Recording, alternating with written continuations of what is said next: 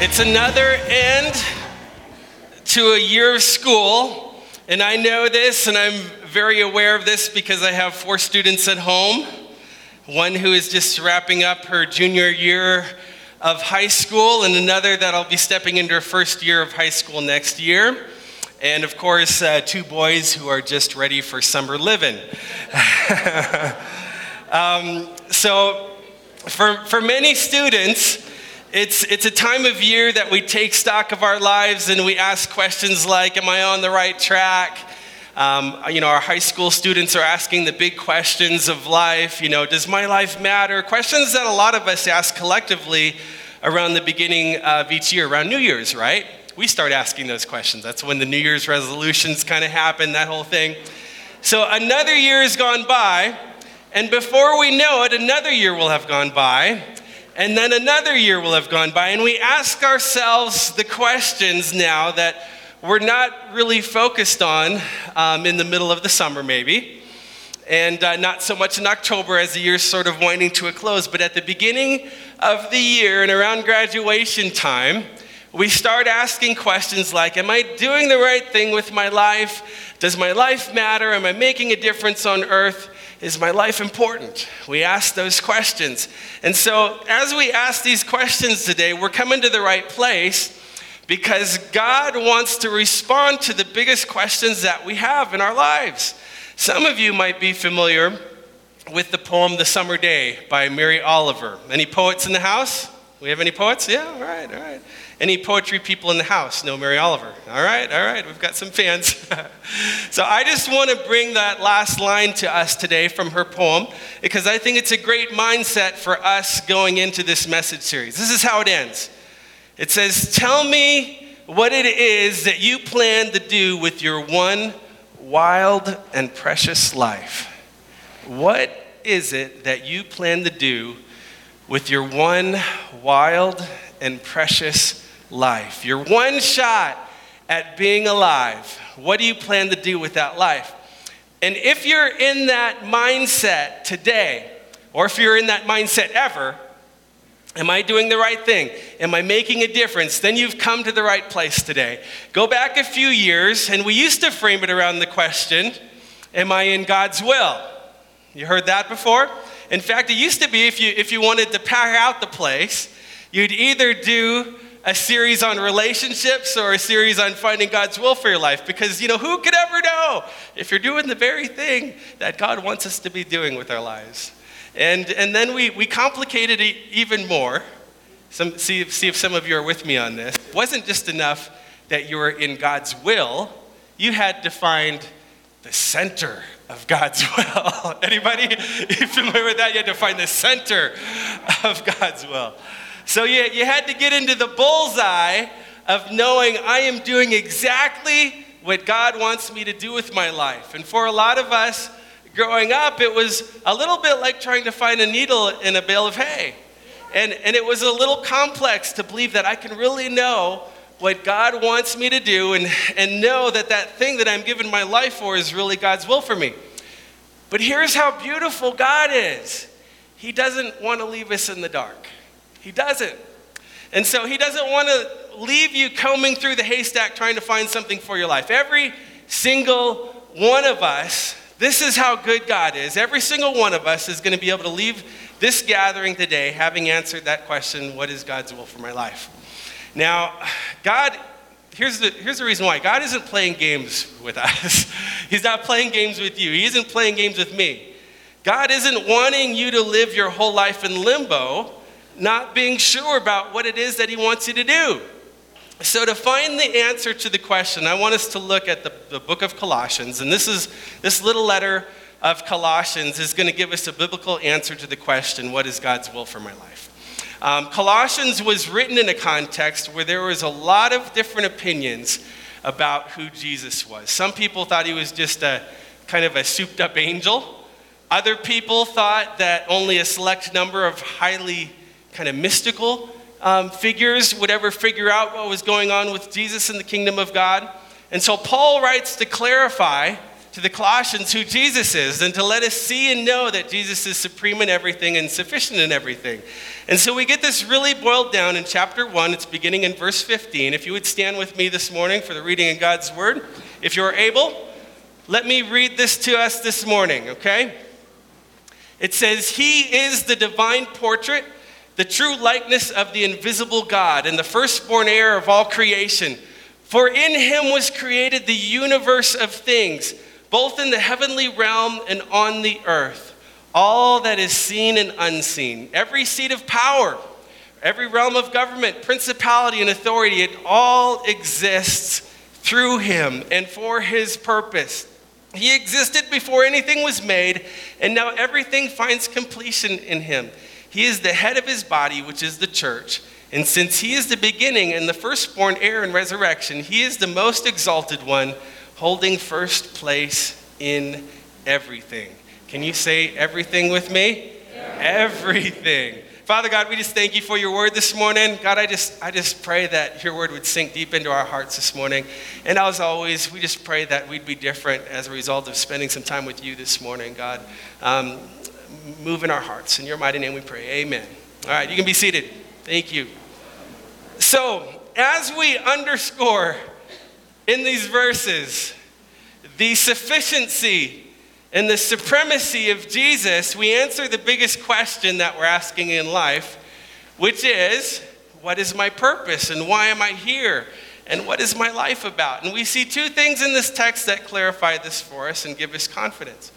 So the first thing that we see is that we are here because Jesus made us, and we are here for Jesus. So the first thing that we see today is that we weren't created to do a job. We weren't created for a vacation or a role. Primarily, we were created for a person. Created by a person, for a person. Created by Jesus, for Jesus. Created to be in a relationship where we know God. But then, at the end of the text, we see that Jesus is the beginning of everything, the creator of everything, the sustainer of everything. He holds everything together. The first one out of the grave was Jesus, the one who gives life to everyone else who trusts in Jesus. The head of this church is Jesus. And in every single thing, Jesus then should get the supremacy. He should get all the applause. He should get all the encore. And so a way that we say it in the church world is he should get all the glory, right? And so that answers for me the big question of my life. What is God's will for my life? You could say it like this. It's to know him and to make him known. You've heard that before, right? It's to know him and to make him known. That's God's will for your life. That's the purpose, to know Jesus and to make Jesus known, to understand that you were made by and for him so that you can pursue him as a singular focus of life. Now, I want to know Jesus. Whatever else happens on this planet with me, I want to know the one who made me, to know him. And secondly, he's got to get to the supremacy in everything, this Jesus, because he is everything according to the scripture. And so in knowing him, I want my life to make him known. And that simplifies for us all today God's will for our lives. And some of you are already thinking, okay, Sean, that's a spiritual answer. That's a spiritual answer, and I don't want a spiritual answer. I want to know if I'm working the right job or not. I want to know if I'm supposed to marry her or wait for another.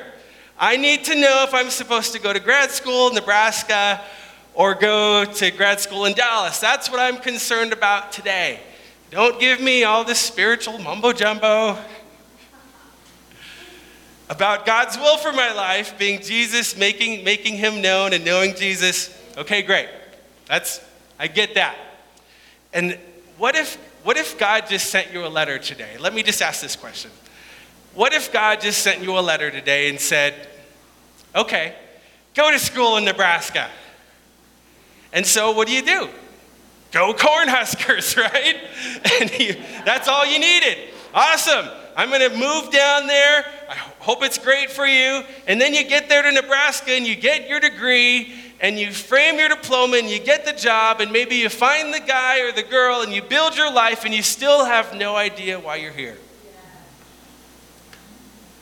See, it's not about an assignment, it's about a bigger picture of life. And so for us, when we hear God's will, we immediately want to connect it to vocation or what we do, connect it to a location, connect that to a relationship for some of us, connect that to a husband, wife, and kids, and we immediately hear God's will and we want to link to a specific temporary decision. But God is saying you're created for something bigger than just knowing which grad school to go to. And you were created to know God and to make God known and to know Jesus and through your life give an encore for Jesus. Bring applause to Jesus through your life and bring glory to Jesus. So, and this is God's will for our life. But if you are asking a what question, like what do I do to bring glory to God? Or how then do I make decisions to bring glory to God? He'll answer that for us also today. And he does it a page or two over. And we're going to go over to Colossians chapter 3, verse 17. This verse, I would say, is probably in my top three kind of life verses for me. This is the message that I hung my hat on when I was probably about 15 years old. And I wish every young person would grab a hold of this and live by it, because Paul is opening a wide array of possibilities today for us, to every one of us, to live in God's will. Because when you hear, well, I know I'm supposed to know and make him known, then you might think, well, does that mean that I should become a pastor then? Does it mean that should I get into Christian ministry or church work, or maybe I should get out of my secular job and get into social work or get into the nonprofit space? How do I know Jesus and make him known? So he answers this for us in verse 17. He says, and whatever you do. Hello? Get ready, because this is game changing. Let's just start over and read those 4 words together, all right? And whatever you do. That seems like he's opening a pretty big doorway right there. Let's see how he clarifies this for us. And whatever you do in word or deed, do everything in the name of the Lord Jesus, giving thanks to God the Father through him. Whatever you do in word or deed, that's pretty comprehensive, right? Do everything, more comprehensive, in the name of the Lord Jesus, giving thanks to God the Father through him. Let me read it to you real quick in the Passion Translation.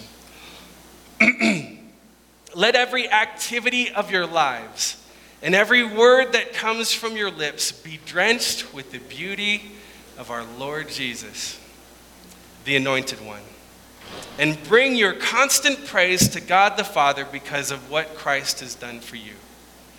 So Paul is shifting the conversation here from what should I do to why do I do what I do.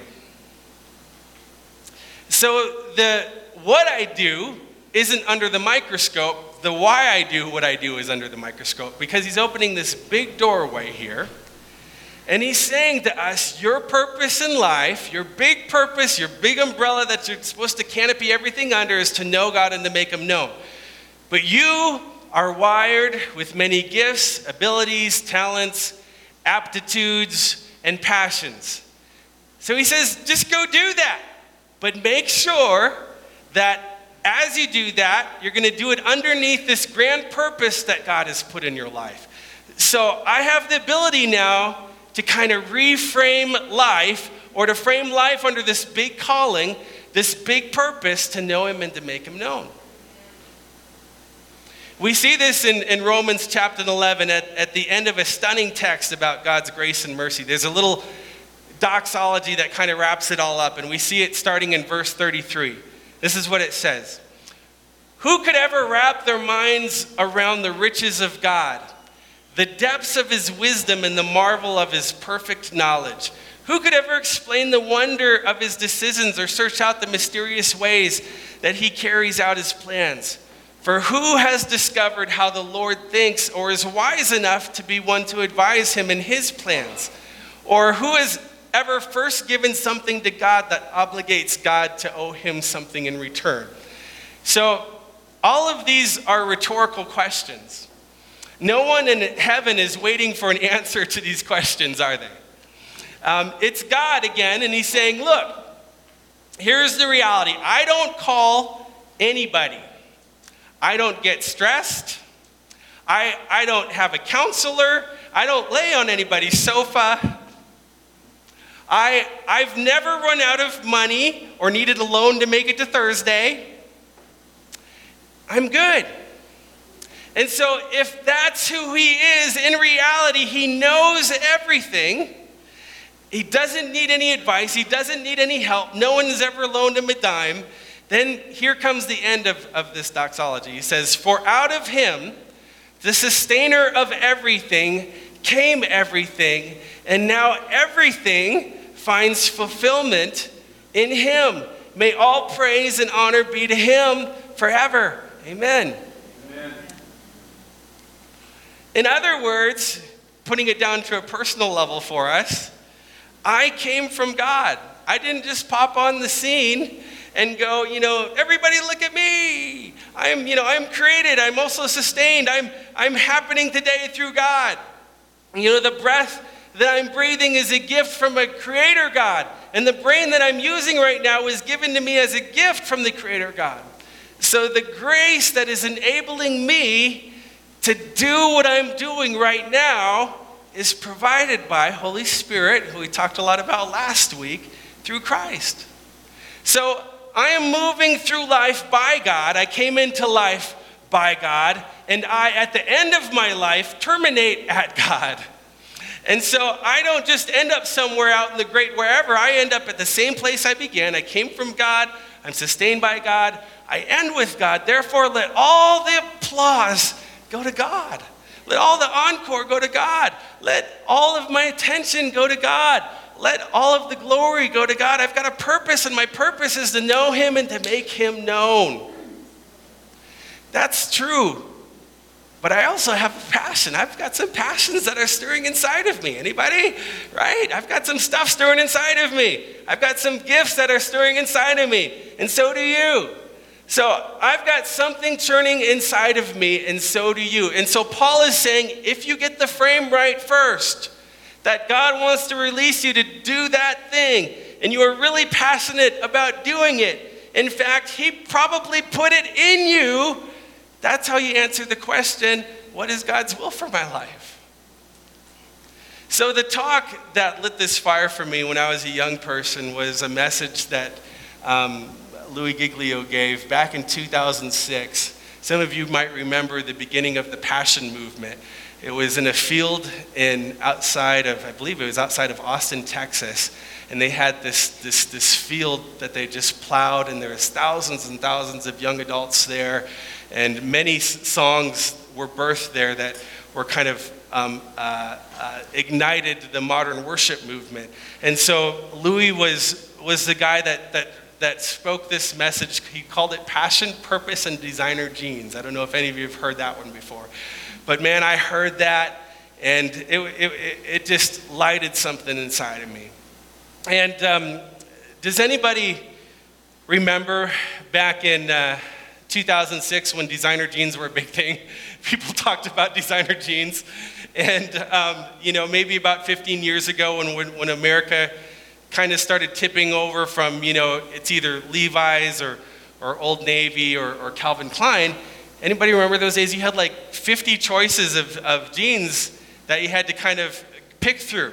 And that, it wasn't just those options anymore. If you're a cowboy, maybe you'd throw on some Wranglers. But that was kind of the jean world, and it wasn't really overcomplicated. And then all of a sudden, it got really complicated. Like, you can't just get Levi's or Calvin Klein jeans anymore. You've got to pay $200 for raw denim. Remember that? And then you had to pay $500 to get the seat in your car replaced because you got to get the blue ink off your upholstery. So, excuse me. And then diesel jeans hit the scene. Anybody remember diesel jeans? Anybody remember 7? There was all these, yeah, we've got a few back there. Citizens of Humanity jeans, Joe's jeans. What am I missing? There were so many.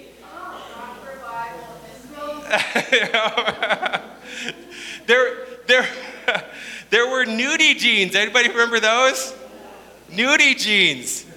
I mean, save up, bro, because you're going to be saving your nickels for a long time. The deal with them is that you were told to wear them for a whole year without washing them. Everybody remember? We were putting you remember what they told us to do with them? Put them in the freezer. We were putting our jeans in the freezer and not washing them for a year.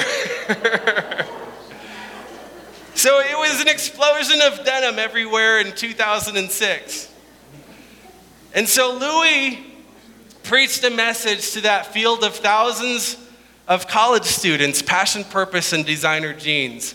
And his question was simply this. So the world right now is kind of enamored with this thing of designer jeans. So who's going to make the jeans if the whole world wants them? Who's going to make them?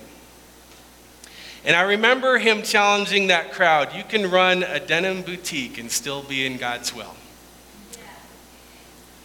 And, the pushback was, surely not. Surely you've got to be working at a church to be in the will of God. You cannot have a boutique and be in the will of God.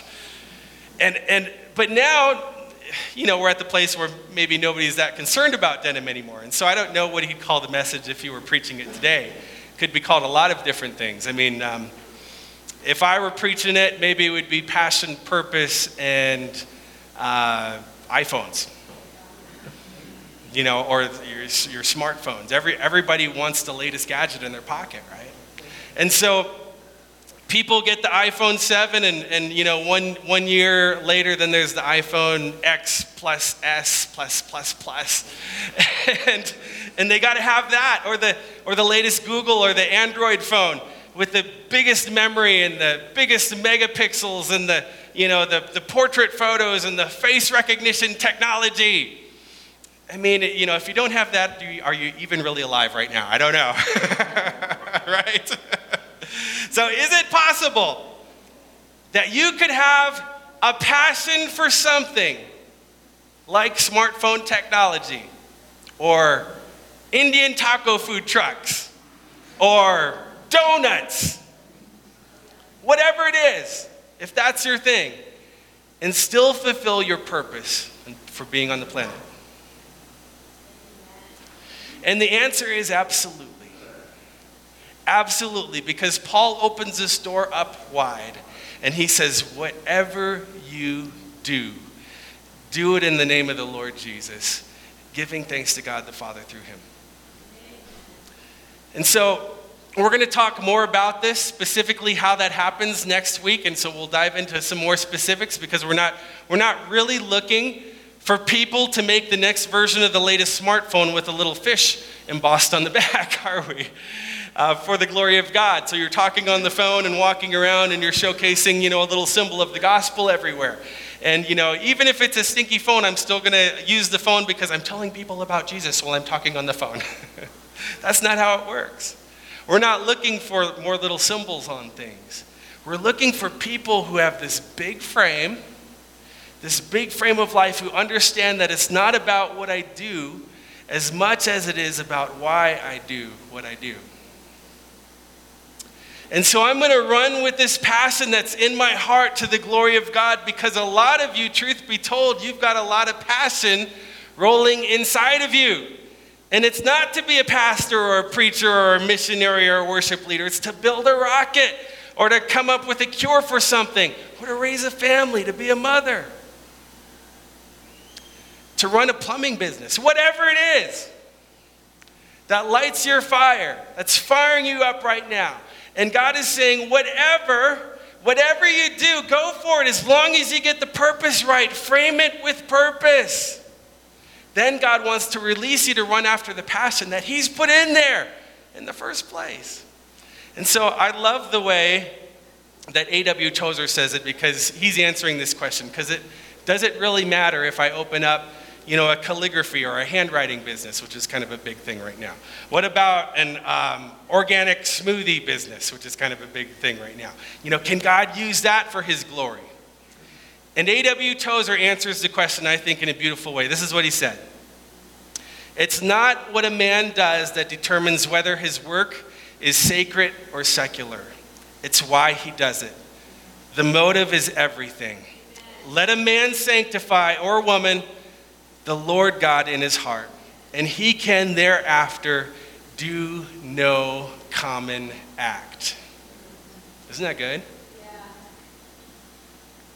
That means that you can walk into finance, into education, into entertainment, into the arts, into any form of business, any form of enterprise, and you can, in fact, do an uncommon and a supernatural, God-honoring thing with your life. And the beauty and the reality of all of this is that a pastor is probably not going to come into your company this year. Hey everybody, on Thursday we're having a pastor coming to glorify God. Please gather in the lobby at 2:30. Pastor's probably not coming to your classroom, probably not coming to your place of business, but you are. You're going into your classroom. You're going into your place of business.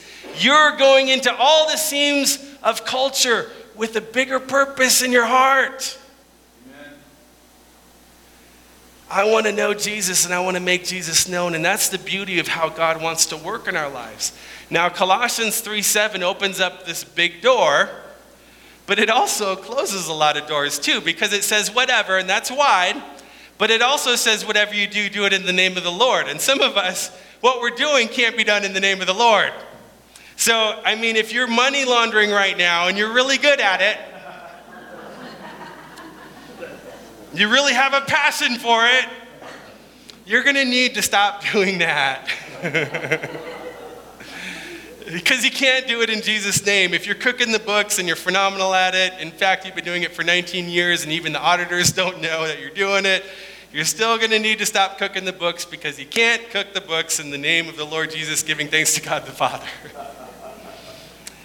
So it's a wide door, but it's also an illuminating pathway. But if you can do it in the name of the Lord, then you have to decide, I want to figure it out then. How am I going to do it in such a way that God gets the applause, that God gets the encore, that God gets the glory in my life? And that's what we're going to specifically look at the next week. But before we do that, I want to ask the question, how do you know which passion is the passion that you're supposed to run after? And I'm just going to ask some big questions this week just to get the juices flowing, all right? So I think there are a few super practical ways to come at this. And the first one is this, by asking the question, what keeps you up at night and what wakes you up in the morning? Like, have you noticed that there's some things when that's on the schedule that day, you have a hard time and you're hitting the snooze 3 or 4 times, but there are other things that are on the agenda, and on that day you go, bam, I'm up, I'm ready to go, let's do this. Right? And sometimes when you're laying down at night, things are just churning inside of you, and you can't dial it down, and you're just excited about what you're thinking about and what you're dreaming about. For years, I would preach a variation of this message, and I don't know why, but I'd always make it about donuts. You're in bed at night, and all you can think about is donuts. I must have an unhealthy obsession with donuts. I don't know. But, whatever it is that you're thinking about, when you go to bed, when you wake up in the morning and you want to open up that donut shop that's going to change the world, right? So that's a first clue to maybe what it is that you need to be doing on the passion side of life, under the purpose of knowing God and making him known. Howard Thurman said it like this. He said, don't ask what the world needs. Ask what makes you come alive and go do it. Because what the world needs is people who have come alive. So it's asking the question, what's stirring in me? And understanding from Colossians 3:17 that it's okay for me to say that. Because I think if you're in a connect group and you're talking about, in the group, what you think that God wants to do with your life, And the first person starts, well, I'm going to be a missionary in the Congo. Praise the Lord. And then the next person, wow, that's okay. That's a great thing. Praise God. The next person, well, I'm going to open up a homeless shelter for the disadvantaged in our city. Amazing. Oh, wow. Next person, I'm going to start a nonprofit, and we're going to start to bring clean resources to people around the world. And it's getting around to you, and you're thinking, man, all I really want to do is be an artist. I want to paint. I want to draw. That's all I've ever dreamed about. I've been sketching things since I was 14 years old, and I already understand the whole perspective thing and the shading thing at a really young age, and I just got to get it all out and onto the canvas. And it's on fire, and it keeps you up at night. It's the first thing you think about when you wake out of bed. And so it gets around to you, preacher, teacher, evangelist, do-gooder, missionary. And it gets around to you, and you're like, well, I haven't decided about it yet. I'm praying about it. Pray for me. I'm trying to find the center of God's will for my life. Right? And I just want to tell you, man, if painting keeps you up at night and wakes you up in the morning, then maybe you need to be an artist for the glory of God. I hope you do. And you need to say what Louis was trying to communicate in that field back in 2006. Because somebody's going to go to India. And that's a big deal to be celebrating in the church. We should get behind Answer the Call and what God's doing there, right? And resource our missionaries. We should partner with Wanikia in Eagle Butte. But maybe for you, it's just as a big deal to go to Art Alley as it is to go to India. Because both places need the light of Jesus. And the truth of Jesus shines through real people, and God has a big purpose over your life, and maybe this is the starting point for you. Second thing is to ask the question, what are you the best at? In other words, maybe you're not a child prodigy at it, but you notice that over time, you're incrementally getting better at it. And every time you get a chance, you grow and you learn and you develop. And from there to here, there's definitely a trend up in your life. And you're getting better and better and better and better. And it's not just that you're okay at it. Everybody wants to have, their own network cooking show right now. And maybe that's what you're dreaming of when you were chopping up all that stuff in your kitchen yesterday morning. And you're talking into the camera because you're like, I'm going to put this on YouTube at least right now. So now we're going to chop up the bacon and we're going to make some bacon soup and it's going to be amazing. And I don't even know if there is such a thing, but there probably should be. But when you cook, it's phenomenal. And people notice. And in your mind, you're thinking, I'm really good at this. And every time I try it differently, it just keeps on getting incrementally better and better and better. That's a big clue to maybe what lane you need to be running in your life. Maybe your thing is going to be launching a new network cooking show, Cooking with Bacon, and it's going to be huge. I think a third way that you understand this passion is in the community of people who are God-loving people and who love you. Listen to what they're affirming in your life. What are the people around you affirming? I believe God will put people in your life if you really want to know. Am I on the right track? Am I really doing the right thing? I have a purpose, but I'm not sure what the passion side of it is. He's going to put people in your path, and he may have done that in 2018 already. Somebody may have said to you last year, hey, have you ever thought about doing X? Anybody say that to you last year? Have you ever thought about doing this thing? Have you ever thought about maybe opening up a Y? Have you ever thought about going into that thing full time? Because you're really good at it. Have you ever thought that maybe that's something that you should look into? And a lot of times, here's what happens. We go, oh no, I shouldn't look into that. I mean, I'm good. I've got a job. I've got a paycheck. Come on. I mean, I don't know. I'm 41 years old. How would I start all over again? Right? And we start making excuses. I don't know if I can even do that to the glory of God. I'm just going to stay in the lane that I'm in right now. Where you kind of know what's going on and know what's expected of you, right? And it's comfortable and you just kind of push it off. But people keep on telling you, hey, you're really good at this. I mean, for me, when I was in high school, people were telling me, hey, you're a really good musician. I don't know if they said really good. But, they were saying, hey, you should do more music. If somebody's going to do the music, get Shop to do it. Get him to do the music. Put him up in front of the whole student body in high school, and he's the guy. Put him up there.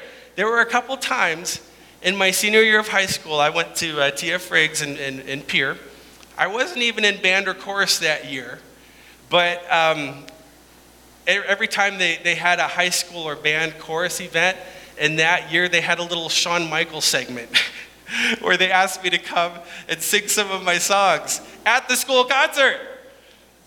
I mean, going to go on a missions trip, we'll get Shawn to go and do the music. That was kind of what happened. He can do that. I mean, I was a pretty shy kid too. If you knew me in high school, I wasn't trying to go around and be a rock star. I didn't speak unless I was spoken to, and then you were lucky. I mean, I was super shy. So at least not initially. I wasn't looking for anything like that. I wasn't looking around saying, put us in, put me in. I didn't even want to be on the stage at the first part. I was nervous about that. I just loved creating music. But it was, go get Shawn to write a song. He can do that. I've told the story here how they asked me to write a song for the school's AIDS awareness event that was televised, and Captain 11 was the keynote speaker. I also remember when my high school science teacher, he made a point of stopping class to turn on the radio and listen to the Christian radio station play when it played my song for the first time on the radio. And, I started playing in Battle of the Bands competitions and was having a great time with that, but I was just a quiet, shy, skinny kid who barely talked. And I was going up there on stage, and I was able to express myself through music. It was something that I loved, and I was writing, and I was singing, and creativity through the arts became my greatest outlet. It was who I was, and it was what I breathed and lived for. That's what I stayed up at night for. I would play for 5 hours many times after school was out. So I didn't see it at first, and I went to Bible College, Christ for the Nations Institute in Dallas, Texas, a school that is known for their music program and their worship recordings, and I didn't even get involved with the music program. It wasn't until almost the last year where I started picking up music again. And it's almost like God said, what they've been trying to tell you is that I wired you to do this. I wired you to do this thing, to sing. And so even though I was terrible at times, I started to try and sing again. And I can remember leading worship for one of our first big youth events as a youth pastor at our home church in Pierre. It was the first time we really just saw a move of God in our students as a young youth pastor. I saw these students get lost in worship that night, and one of my mentors was there. One of my mentors in life and ministry came up to me afterwards, and he whispered in my ear, God is going to use you, and God has put something in you. And now I'm 19, 20 years old, so I'm thank you, awesome. Didn't even really probably grab a hold of what he was trying to say, but I'm thinking to myself, that night, I guess that was okay. But listen, people who love God and are with you on the journey, they a lot of times typically see what God's about to do through you many times before even you do. So keep an open ear and listen. If you're trying to convince the world that you're going to do something and everybody around you is going, okay, well, I'm not sure about that, then it's good to listen to that too. And, don't count them all out as naysayers, but that may be God trying to help redirect something in you. You hear what I'm saying? So that's important too. That doesn't mean now that every now and then the people around you get it wrong. We've seen it happen time and time again. I'm going to write that next composition that's going to be as good as any of the greats. And then your friends, are sarcastically saying, oh yeah, I can't wait till I see that. And then it happens, and then they come back again in the pictures like, I always knew that you could do it. Right? You are amazing. I've said that all along. Most of the time, though, the godly people around you are going to be saying yes and amen to the passion that's in you. So now you're locking in on, this keeps me up at night, and it wakes me up in the morning. I'm good at this. In fact, I get better at it every time I do it. And people around me are saying you're really good at it, so you should consider doing that. The last question I would ask is, what are you willing to sacrifice for? Because that's going to help you know that you're getting in the right lane of passion for your life. What are you willing to sacrifice for? Like, in other words, maybe you've got something going on right now and you're willing to put in 80%, maybe a couple days, a month. You put in some time, but as you're rolling into it, most days you're like, I can kind of do this in my sleep, and I know it's what I'm doing, but what is the thing that would make you go, I'm going to put all of my focus, all of the energy, all of my determination that I've got into this thing, and I'm willing to sweat, I'm willing to bleed, I'm willing to pay a price for that, and get on board with that. And I'll tell you why. Because if our big purpose is to applaud Jesus, he's not going to get applause by people who are putting out about 80% in their passion line.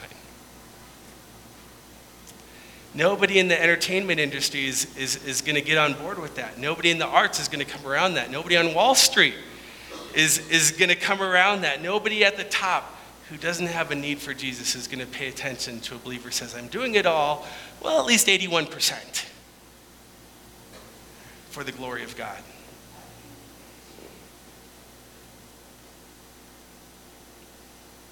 And then we say, do you know Jesus? And the people around us are going to go, well, I don't want to know a Jesus who causes someone to spend their one wild and precious life putting out 81% for something. I want to know a Jesus who calls up in people a full throttle investment in this one shot called life. Would you stand with me? I want to know somebody who's alive. I want to know somebody who's put everything they've got into the passion lane that they're in, so that eventually an encore is going to come to Jesus. It all starts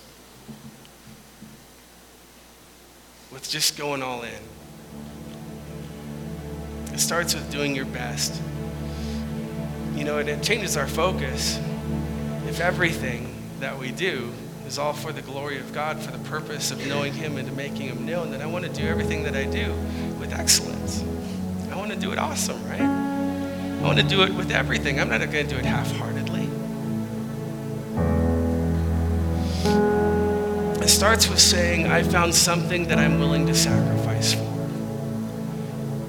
Because I want applause to come to Jesus, and I want it to come through a life that shows the world what the best looks like. And I know what the best looks like. So then I could say, let me tell you about the best.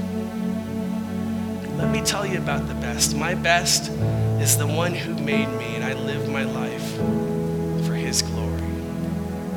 And that painting that I painted over there, that has been in my blood, that has been circling around in my gut since I was a teenager, that painting, when you walk into the room and your jaw drops and you ask me about it, you know what I'm going to say?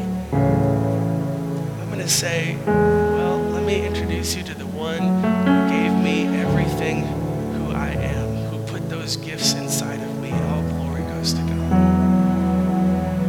All the glory goes to God. So I can make donuts, I can make designer jeans, I can work on cars. It doesn't matter.